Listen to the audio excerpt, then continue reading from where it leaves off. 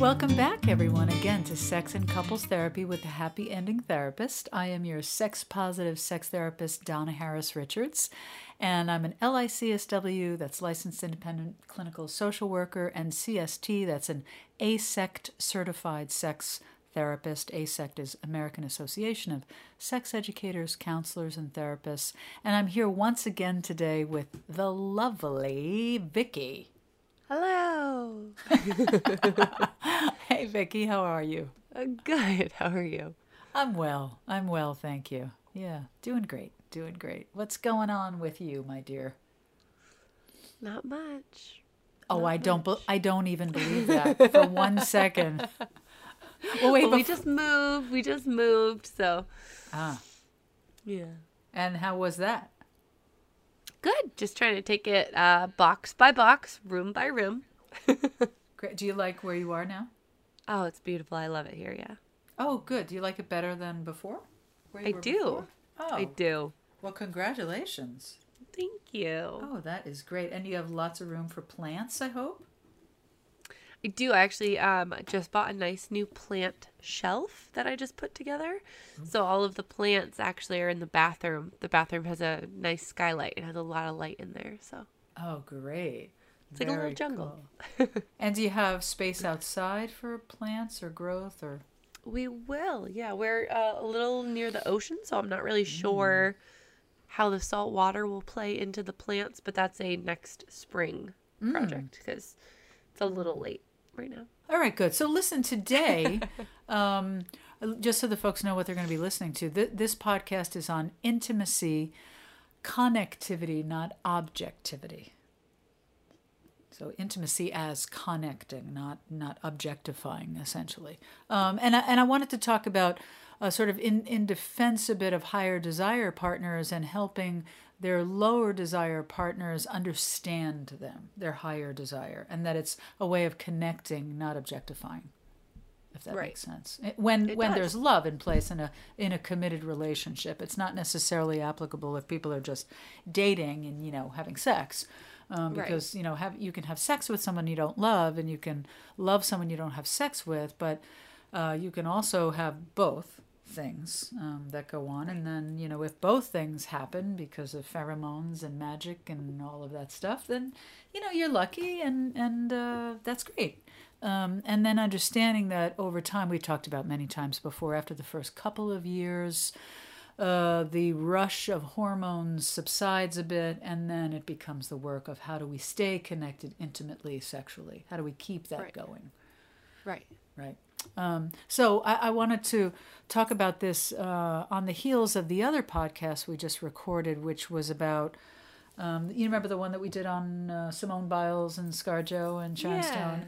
Because we were talking a little bit about misogyny and chauvinism and how that has affected women in not being able to be equal, or any non-heterosexual Caucasian person who is male.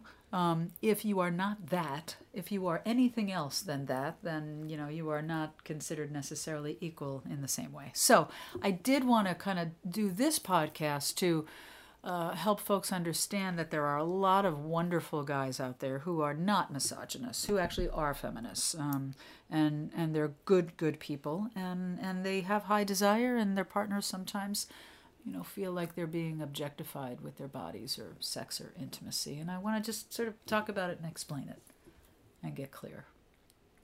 Alrighty. So let's define misogyny and misandry, shall we? So misogyny, misogynny, is prejudice against women or girls. There's also misandry, right? misandry, which is prejudice against men or boys. So, it exists on both ends of the spectrum, right? Now, higher desire and lower desire partners who are coming to sex therapy to address their differences in desire, or what folks like me call desire discrepancy, can learn to think differently and do differently in order to get something different and better. Again, the system of their coupling, we want to I want to help folks reduce distress and improve wonderful positive outcomes, help them meet their goals. And that happens quite often. The national average, as it says on the website, is about 16 sessions for couples to meet their goals of couples therapy. When it comes to sex or intimacy therapy, just that aspect of the relationship, it can be as few as 5 visits, as many as 12. And, these are just approximates. It could be more, it could be less. But I think it's nice to give those numbers so people know there's a beginning, a middle, and an end. Right? So I do immediately want to talk about what the red flags are for identifying being objectified. Okay, so that's really important. If you're feeling objectified or used in a relationship, that shows up as feeling or being shamed in doing anything, sexual or non-sexual, feeling a pressure or being coerced. This is reason to leave the relationship. That is not healthy. That is not good. A strong foundation for a healthy relationship is consent, right, and mutual respect. I was thinking about words. I love wordplay. I was thinking consent, not contempt, right? Consent is key, as we always say. Consent is so important. And consent works a lot in terms of a framework for couples. I'm working recently with a couple around their spiritual life and their faith and their religion. And one is grappling with leaving, potentially, their community, their religious community. And one of the ways that I'm helping them or have helped them to look at it is to look at it from the consent framework. And what does that mean? What that means is that consent is communication. Consent is getting clear, like, hey, this is okay with me. Yeah, this is okay with me. This is not okay with me. This is not okay with me. Or here's what's happening in my mind. Here's what I'm learning. Here's how I'm growing. Here's my thoughts. I want to run these thoughts by you because I'm starting to feel like I'm evolving in terms of how I'm thinking about something or and therefore what I'm going to be doing, maybe not attending the church services or not subscribing to the dogma as much as I did before. And this affects the relationship, right? Yeah. So consent is key. And the ability to grow independently and separately is really important in relationship. So a strong foundation includes no ignoring or withdrawing, like standing still and doing the thing that doesn't come naturally, that feels uncomfortable, having those uncomfortable conversations, right, Vicki, as we've talked about. A strong foundation includes talking and enjoying each other, whether you're in bed or out of bed, whether you're behind the bedroom door, or you're in the kitchen, living room, car, baseball field, I don't know, wherever, park, beach. You want to, compliment, not criticize your partner. Very important for those positive neurons in the neural pathways. People say, well, I want to be honest, but it's not okay to be honest and unkind. You want to be kind. Honesty without tact is cruelty. Oh, I like that. Ooh, nicely done. Honesty without... I heard that somewhere. Honesty without tact be honest. Is cruelty. Yeah. Mm-hmm. You can be honest, but if you're not going to be tactful and kind, then you're just being mean. Yeah. Yeah, like, my friend might show up for coffee and look really tired. I want to be saying to myself, what do I hope to gain if I say to my friend, hey, you look tired? I'm not really what am I hoping to gain there? What, I'm being honest? It's not kind. I would rather instead say, hey, how are you doing? And if they say, I'm exhausted, I was up all night. Well, okay, great. Then I didn't say something not tactful and hurtful. Or, yeah. Right? Anyway, so getting back to the strong foundation, complimenting, not criticizing, appreciating each other, expressing appreciation, what you cherish about your partner, what you're grateful for, thankful for, every day. That is, I think of it like that sort of relational life jacket. It floats us, makes things really nice. No making assumptions. That's a strong foundation. If you're not sure... Making assumptions makes, remember The Odd Couple, an ass out of you and me. We assume. Yeah.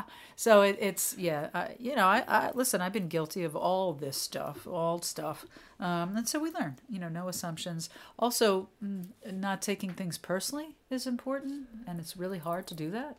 I know, but it's a work that you can develop at, and you can achieve it. And planning time together as a couple, that's a strong foundation. You know, it's funny, I was thinking this morning, let me grab this note I made about planning. You know, sometimes I hear couples say, oh, we don't want to plan sex. We don't want to schedule it. It seems so unsexy. And we've talked about this before. So I was thinking, well, I think in that case, people are trying to once again grab that feeling that they had in the beginning that seemed so spontaneous, right? Seemed so magical.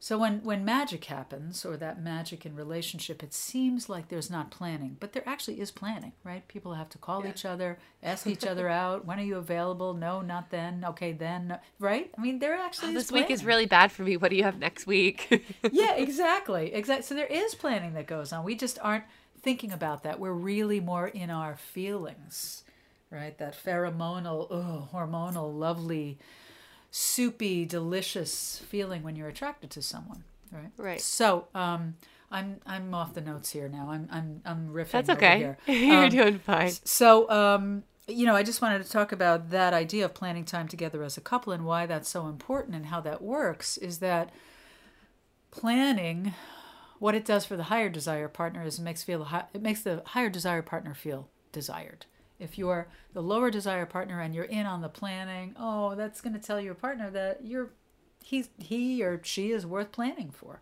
Right. Right? Keeping it in mind. And then that's okay if you have to rearrange it, talk about it, replan it, have it in mind. But I was thinking about this morning meals as a metaphor for this, right? So you plan, you know, let's say you want to do something fun and different. You want to go to brunch or lunch or dinner with your partner or your girlfriends or whatever.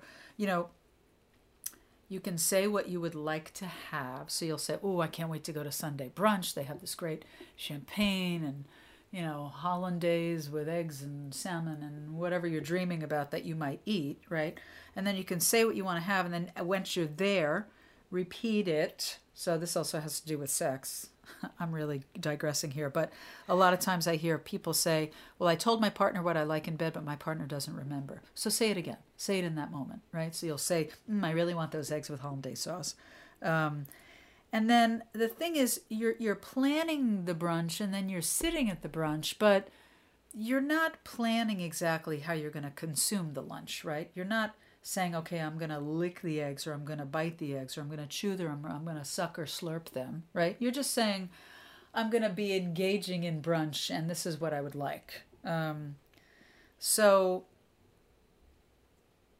what's my point? My point is, sorry, that the planning is just like planning a meal. You know, it's fun to do that, right? It's fun to think about what you're going to eat if you love that thing, if you love sushi or you love steak. But you don't have to get down to the nitty gritty. You can then improvise how you're going to eat it, right? Or where you're going to have it. So that's sort of a metaphor for sex and intimacy, which is you're not planning everything. You're just planning sort of the generalities, and then you get to riff or improvise, right? It's like a game. It's like sports, as we talked about last time, or like a music event. You plan the event. You know, with sports and music, you're practicing. That's also a good thing too, metaphor. But then once you get there, you got to let go, right? Then it's just improv. Hopefully you've done the work to get there, but then you're flying by the seat of your pants. You're in the game. Yes, you're strategizing, right? You're having certain plays that you want to do with music. You've got your sheet music, or you know the form of the music, you know, verse, chorus, bridge, like that. But then you're just improvising. Yeah. So planning time together as a couple, very important. Or planning intimacy too. Now, moving forward with intimacy and connecting, not objectifying, right? Connectivity, not objectivity. Marriages and committed relationships are agreements. So agreements need to be reviewed and clearly communicated. You know, mostly we're not taught to do this in relationships, personal relationships. So it goes back to, remember the 5 elements I've talked about over time? This is a Peggy Kleinplatz's idea. I love her book, Magnificent Sex, Lessons from Extraordinary Lovers. And she talks about, in order to have extraordinary intimacy, like to go from no sex or low sex to good sex, that's what I work on with people. And I also work on with people going from good sex to extraordinary sex. And extraordinary sex is really just about intimacy and connecting. and sort of letting go of our notions of what that's going to be, and just being together, laughing together, enjoying each other, focusing on pleasure rather than the orgasm or penetration or intercourse as the goal. Right. So those 5 elements she talks about are, being vulnerable, developing yourself as being vulnerable in relationship, authentic, risk-taking, developing comfort in managing conflict, and developing strong interpersonal communication. And my terrible acronym for that is VARCS. VARCS, folks. This is how I remember it. Being vulnerable, authentic, being risk-taking, VAR, and then C, comfort in managing conflict, and S, strong interpersonal communication. So there's this book that Kleinplatz wrote with A. Dana Menard. A man in that book is quoted saying the following: "If I go into it, sex, saying this is going to be great sex, oftentimes that just makes it not happen. If I go into it instead with the attitude of, well, let's have fun and let's see what happens and make sure everybody's enjoying themselves, then it's a lot more likely that it's going to be good." All right. And I think a lot of times I think that's interesting because, your mindset going into something has so much control over the situation itself, just based on like how you are and how you're going to react, and I think it's so interesting because it's true. If you go in saying this is going to happen, then the whole time you're only thinking of that one thing happening instead of everything else that's a part of it. Yeah, and it goes back to expectations. It's all about expectations. When our expectations are dashed, and sometimes they're realistic, and that's unfortunate. Sometimes they're just, most often, well, I shouldn't say most often, but when they are unrealistic expectations, which happens a lot, we're disappointed quite often. So if we set our expectations a little easier, that's better. Right? Setting expectations that are too high or unmet expectations causes anxiety. Anxiety over time, if it goes on a long time, can turn into depression because that's exhausting. Right? It's so tiring. Yeah. So again and again, I hear the higher desire partner, and remember, half the time it's men, half the time it's women. There's no gender correlation. They say that when they're physically intimate and experiencing affection, they feel connected and they feel desired by their partner. So they're not objectifying their partners, they're feeling connected.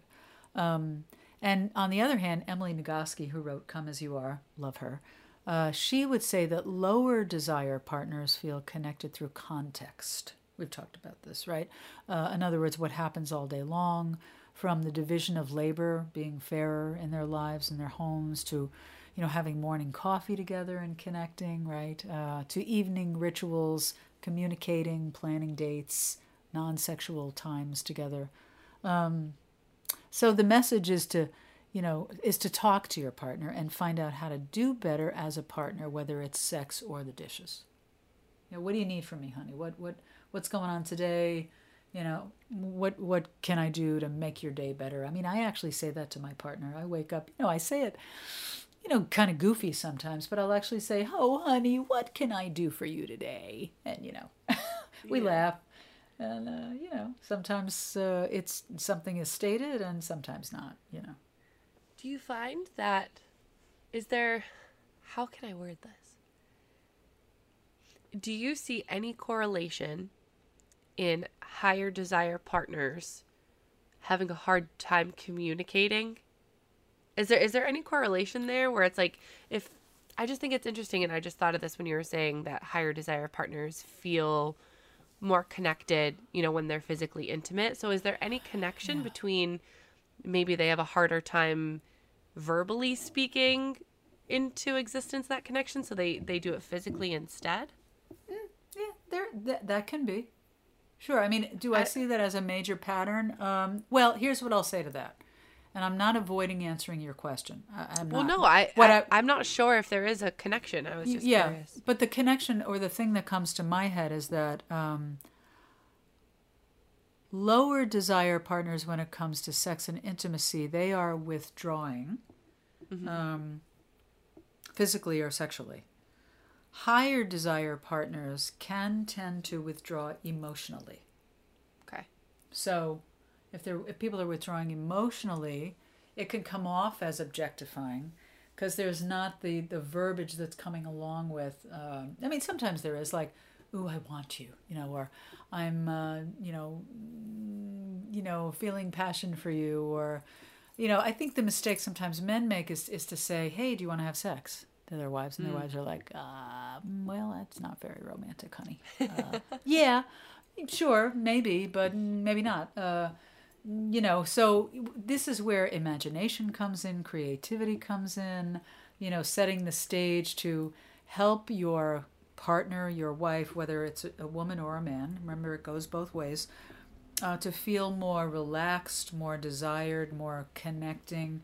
Don't talk, it kind of goes back to this idea, don't talk about the relationship, just do the relationship. So do communicating, do talking, do doing stuff that's fun, do walking, do bowling, do time with other couples, do all kinds of fun, interesting stuff. Do things for yourself that enrich you, for yourselves that enriches you as an individual.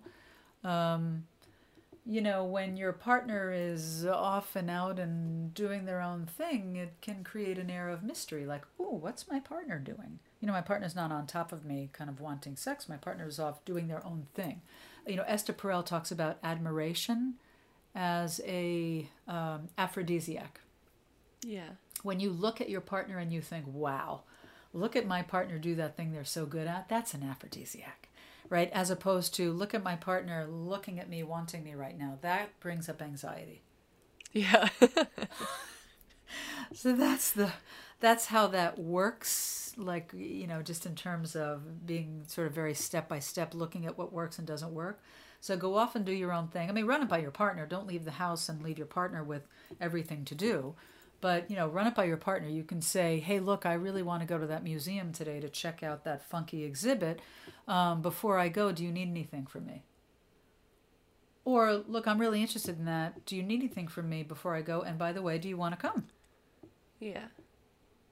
Then your partner can say, "Yeah, great, go, get out of the house. That'd be great to have some hours to myself." Or they might say, "Yes, thank you so much for mentioning it. Can you pick up the groceries? Or can you mail this letter? Or can you do this for me on your way there or on your way home? And I'd love to come with you, but I don't think I have the time." And then that can open up another conversation like, "Well, is there anything I can help you with so that you do have the time, so we can maybe do that task together and maybe go to the museum together," or not. Maybe your partner's going to say, "That art exhibit is not anything I'm interested in. Go have a ball, honey." Does this make sense? It does. The only thing that I would have to say to that is just make sure you do the thing. Oh, so if your partner, just follow through. Follow through. Because I know for me personally, if I ask my partner, if my partner's like, "Oh, is there anything that I can do for you?" And then and I said, "Yeah, could you mail this letter?" And then 3 days later, I see the letter sitting in the visor of the car. Oh, yeah, that's a problem. Yeah. I just met with a couple yesterday. That was the thing, follow through. Was it? Yeah, well, one partner asked the other partner, we'll just say partner A and partner B. Partner A said, "Oh, I love surprises, and I've been asking for a surprise for like the last, whatever, 6 months, 6 years." And, partner B was like, "Yeah, I'm really well aware that my partner wants a surprise. But, and I go, like, when they say it, I go, yeah, that's great. And then I forget. So then I say, how can you not forget? How can you make that a priority? Do you want to set an alarm on your phone?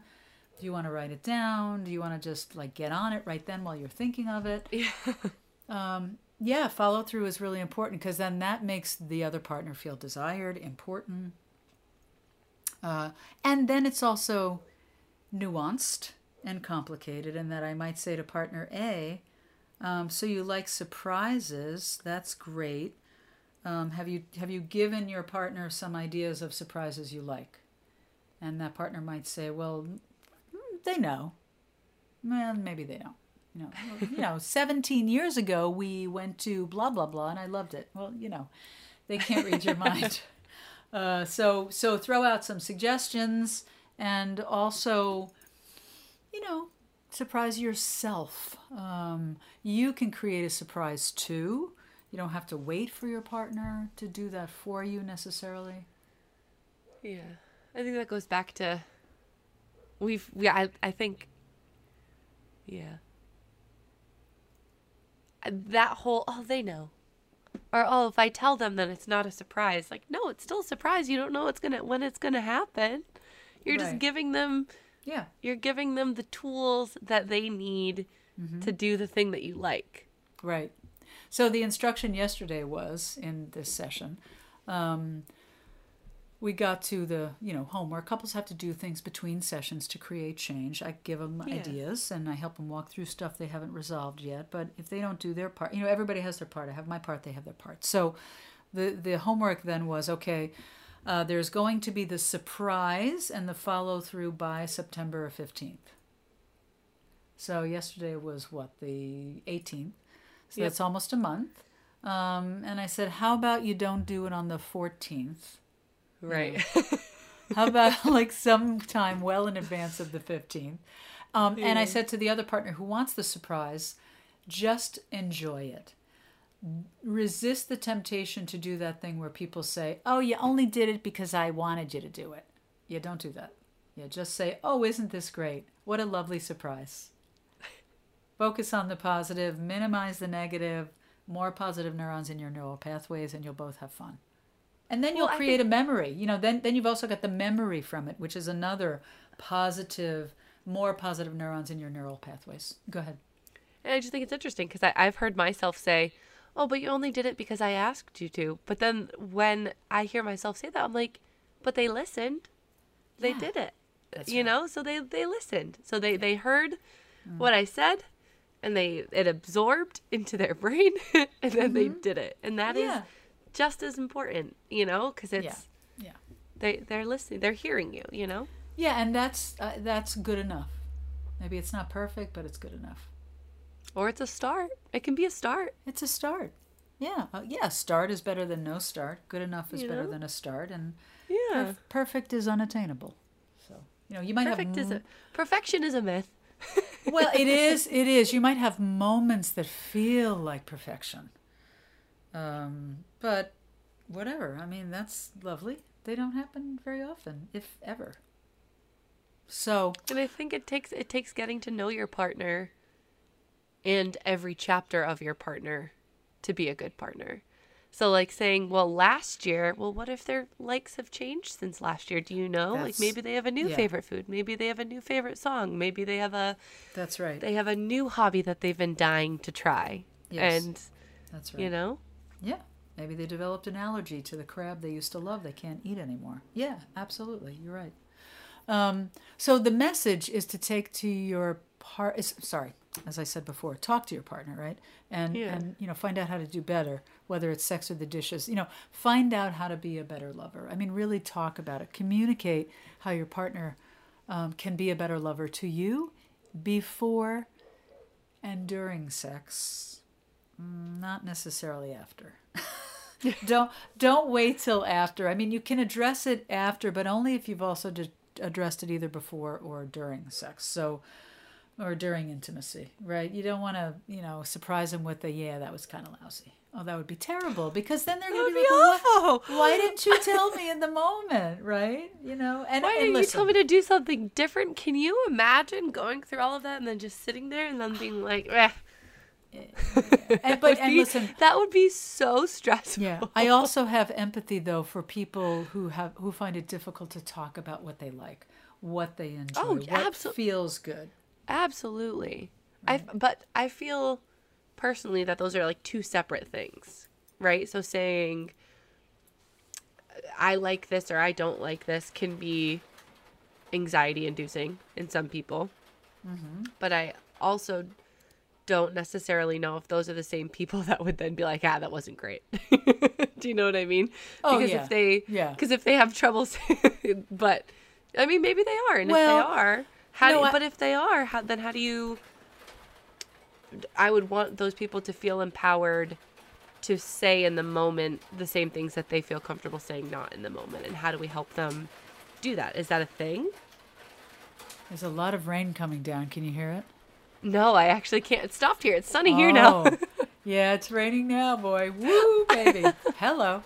Rainy couple of days in New England. Yeah, for sure. But, to your point, Vicky, yeah, you're right. How it usually shows up is not with someone saying, yeah, that wasn't very good. It's that they withdraw. They don't speak at all, and their partners are left with, I don't know how to please you. Please give me information. Because the bottom line is, if sex isn't good, if anything isn't good, we don't want to do it again. Right. If you're reading, if you love mystery novels and you're reading travelogue, you're not going to want to go back to that travelogue again. You want to go back to the mystery novel, right? But, well. That might be a great opportunity, if your partner, or maybe it's not a great opportunity. Please tell me if this would be a way to do it. But, if you find that you and your partner have sex and then, the next time you try they're withdrawing or they're not really into it or whatever, maybe that's the opportunity to say, what would you be interested in? Or, what is something that I could do better or something that I could, you know what I mean? And use that as the opportunity to give them, not the push, but open the door for them to then say, well, sometimes when this happens, I don't like it, but I like this instead. And then it's like a little softer than, yeah, and that having to be put on the spot in the moment while you're both in a vulnerable state. Oh, for sure. And it goes back to that strong foundation we were talking about before, developing that strong foundation of not taking things personally, not making assumptions, seeing the problem as an opportunity. Right? I never assume that, in my relationship with my partner, I never assume that I know what my partner enjoys or feels turned on by. I mean, if I'm reading my partner and they don't seem happy, I'm going to say, what's going on? What do you need? What do you want? How can we make this better for you? Or whatever it might be, whether it's in the bedroom or it's in the kitchen or the living room, whether we're doing dishes or chores or managing our money or dealing with, parenting or in-law stuff, etc. It's the same thing. It's better communication. Right. To your point. Yeah. Yeah. So, again, the other idea is redefining sex as pleasure. A lot of people are connected to a specific idea of what sex is, that it's penetration, orgasm, and intercourse. And intercourse and penetration is only necessary if you want to make a baby and procreate. Yeah. Right? Other than that. And that comes up in couples therapy, where people are, having either erectile issues or, vaginismus, pain, dyspareunia, where they can't have intercourse and they're trying to make a baby. And a lot of what I give to folks to take home and practice is slowing things down, focusing on sensation, focusing on their own pleasure for better blood flow, less muscle tension, and more pleasure. So using imagination, getting creative, forgiving the past. I have couples, members of couples who'll say, oh, how do I let go of all the stuff that's happened? Of the multiple times my partner did this or did that, right? So one of the ways of letting go of that is understanding that we grow and we change. If two people are showing up in a relationship, or maybe it's 3 people or 4 people if it's polyamory, if people are showing up, they're wanting it. They have desire for the relationship. They're wanting better, right? So we have to understand that maybe we weren't clear about what we needed before, okay? And we're getting clear now. So that's part of the growth, part of the change, part of the evolution. And wouldn't you yourself like to be forgiven for your own mistakes or transgressions, like your partner's looking to be forgiven, Look, we never forget. I mean, we're like elephants. We don't forget because that's a way of learning. You never want to be treated in a certain way, so you don't forget it when you've been treated badly. But we can forgive. And forgiving is real. Oh, my goodness. I mean, a lot of that in a marriage or committed relationship. So be willing to forgive and know your partner really wants to do and be better, not only for you, but here's the biggest, most wonderful part of all. They want to do it usually for their own integrity. They're not just doing it for you, they're doing it for themselves so they feel a sense of integrity and honor in how they walk through their life, your relationship, and the world. Isn't that nice? That's so nice. I'm just listening to you and I'm like, that's so nice. Oh, yeah. And look, at the same time, there's no guarantees in life. People do stuff. They make mistakes. But again, integrity, I think, is what drives people to do better. Most people. You know. And when we're making mistakes, we're in self-protection mode. Get out of self-protection mode. Think about the good of the relationship. Yeah. Yeah. So that's our talk today. What do you think? Got anything else to add? No. So Not really. yeah, intimacy as connectivity, not objectivity. Remember, partners are just wanting to connect and feel desired. So, thank you, Vicki, for this lovely talk. Thank you for listening to my thoughts and my questions. She's so cute, people. Someday we have to do not a podcast, but a what do you call it? A video show, like a picture show. She's too much. So thanks for joining us once again at the Happy Ending Therapist here at Sex and Couples Therapy. I'm Donna Harris Richards, LICSWCST. Remember, you can find us on Facebook at the Sex and Couples Therapist. On Instagram, look for the Happy Ending Therapist. The phone number to call the office is 508-990-9909.